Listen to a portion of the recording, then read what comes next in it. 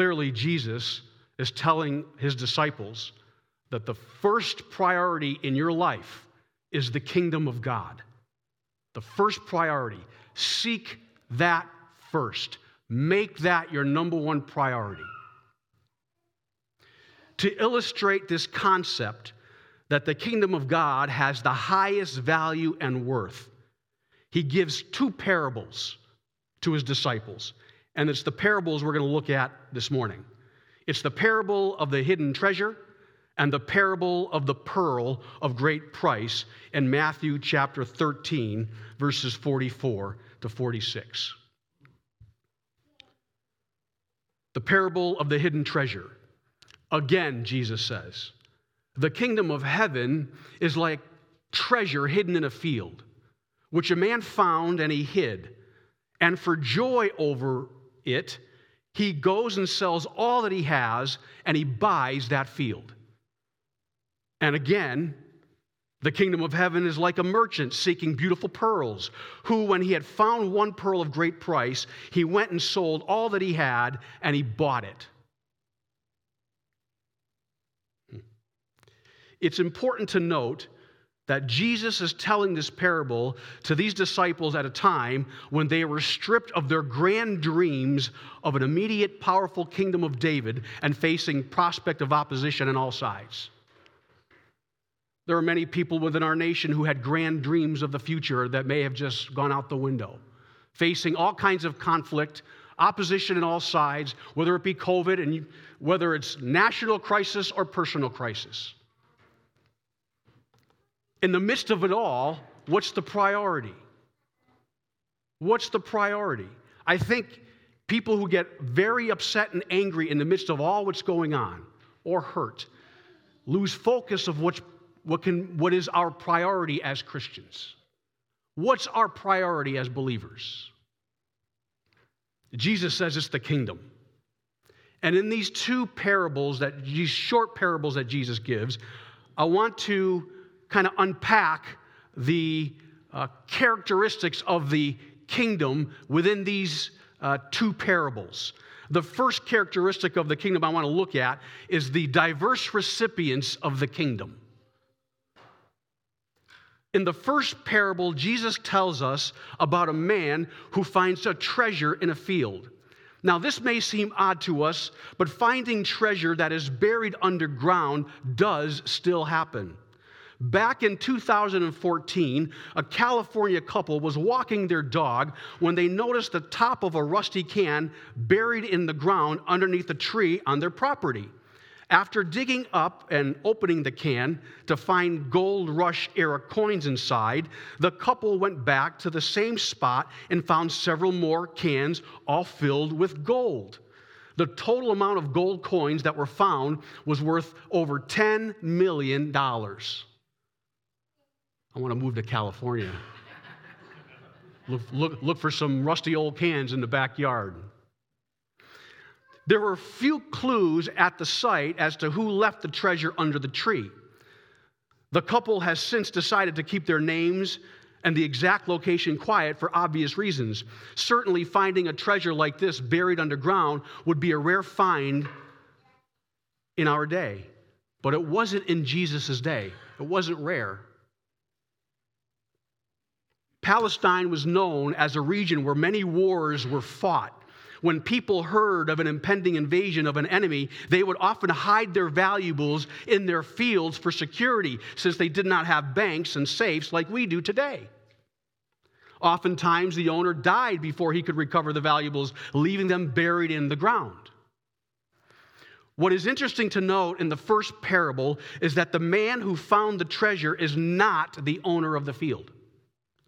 All the other details of the parable actually are shaped by this fact. The man, probably a hired farmhand working the land on behalf of the landowner, does not possess the field in which the treasure is found. And according to rabbinic law, if a man lifts the treasure from its hiding place, he was now legally bound to hand the treasure over to the one who owns the land. But if he can purchase the field, then the land and everything in it, including the treasure, would legally belong to him.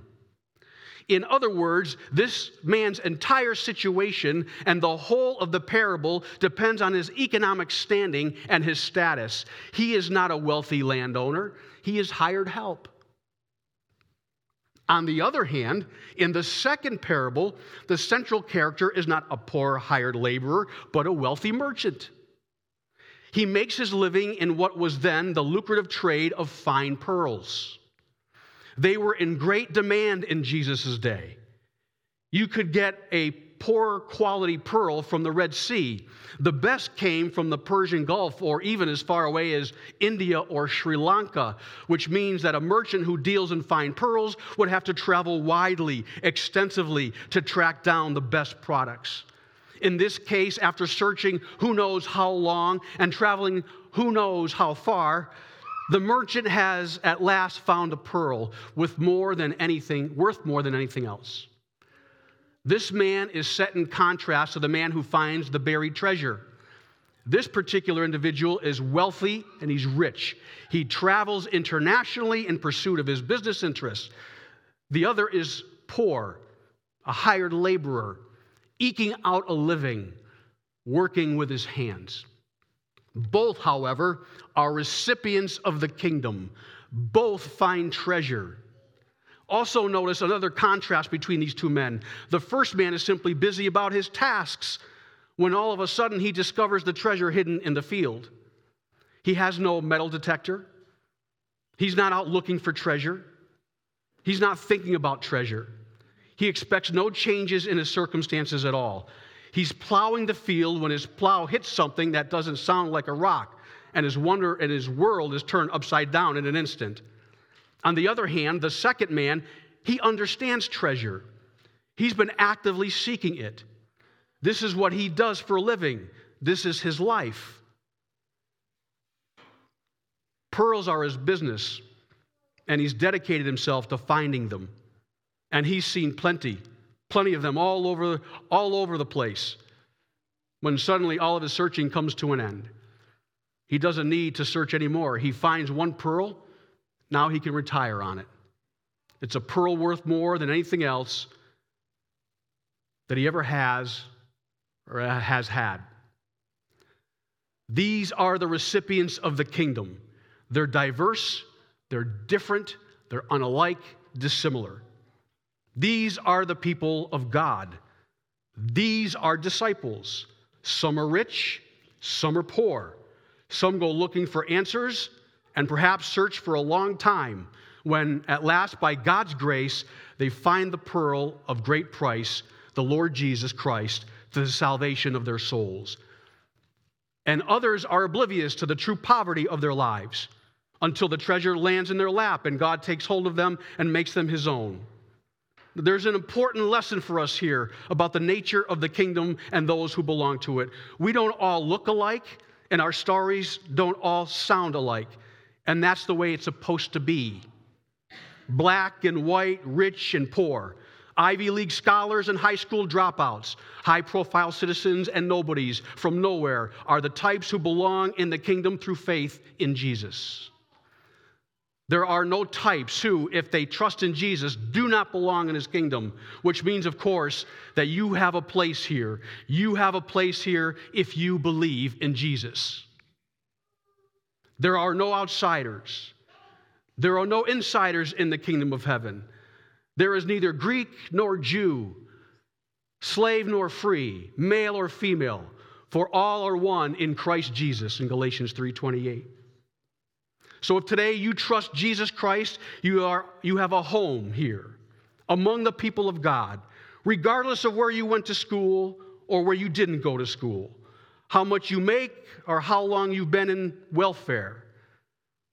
You have a home here in the church, regardless of how you speak or the color of your skin or your political persuasion.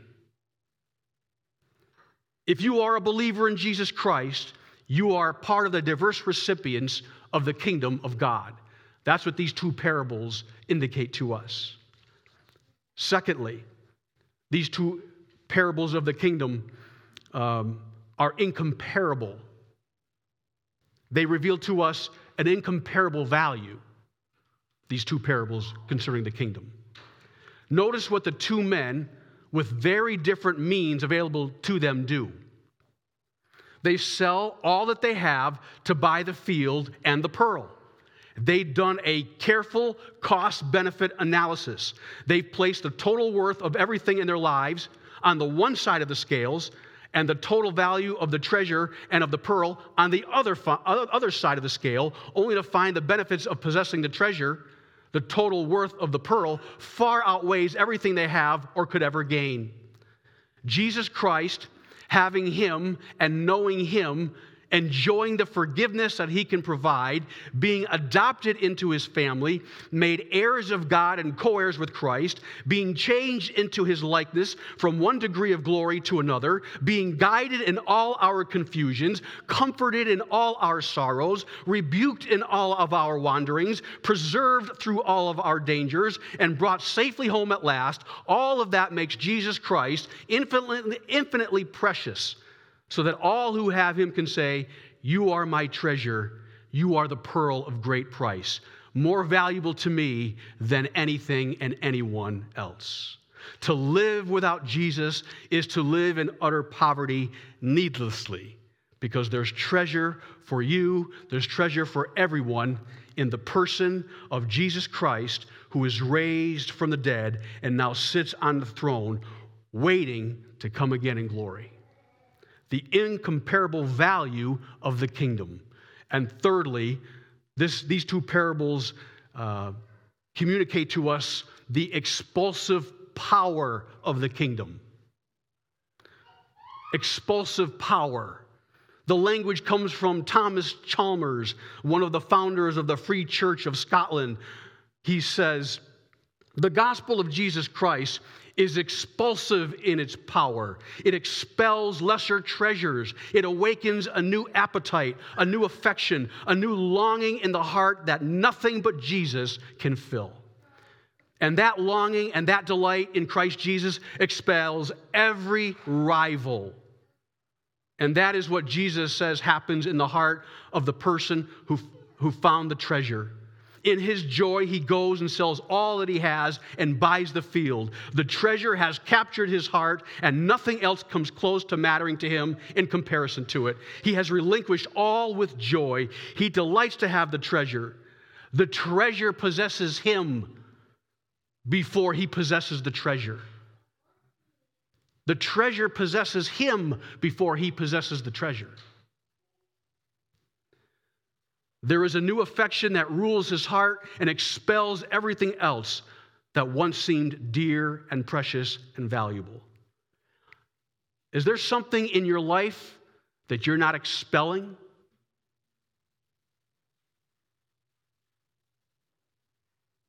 Does he possess you? To obtain the field, this individual must sell all that he has. It's the great challenge. To buy the pearl, the merchant must relinquish his other treasures, his other values. You can't have both. To take hold of the infinitely valuable grace of God in Christ Jesus, one must relinquish one's hold on the lesser treasures of life on your own terms. We can't have both. To put our hand in the Savior's hand, one must let go of the counterfeit treasures to which we have been clinging. You know, we think we can always recognize a wealthy person, a materially wealthy person. You know, they often display their wealth in the things that they wear, the cars that they drive, the house that they live in, their jewelry. Some of them can be very flamboyant with their ornaments.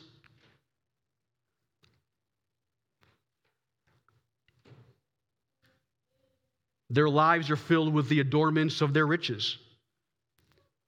If Christ is your treasure, does it show in your life and in my life in the way that you are centered on Him? Does your life and my life display the value of Jesus Christ that exists within your own heart? Where your treasure is, there your heart will be also. where your treasure is where your priorities are going to be.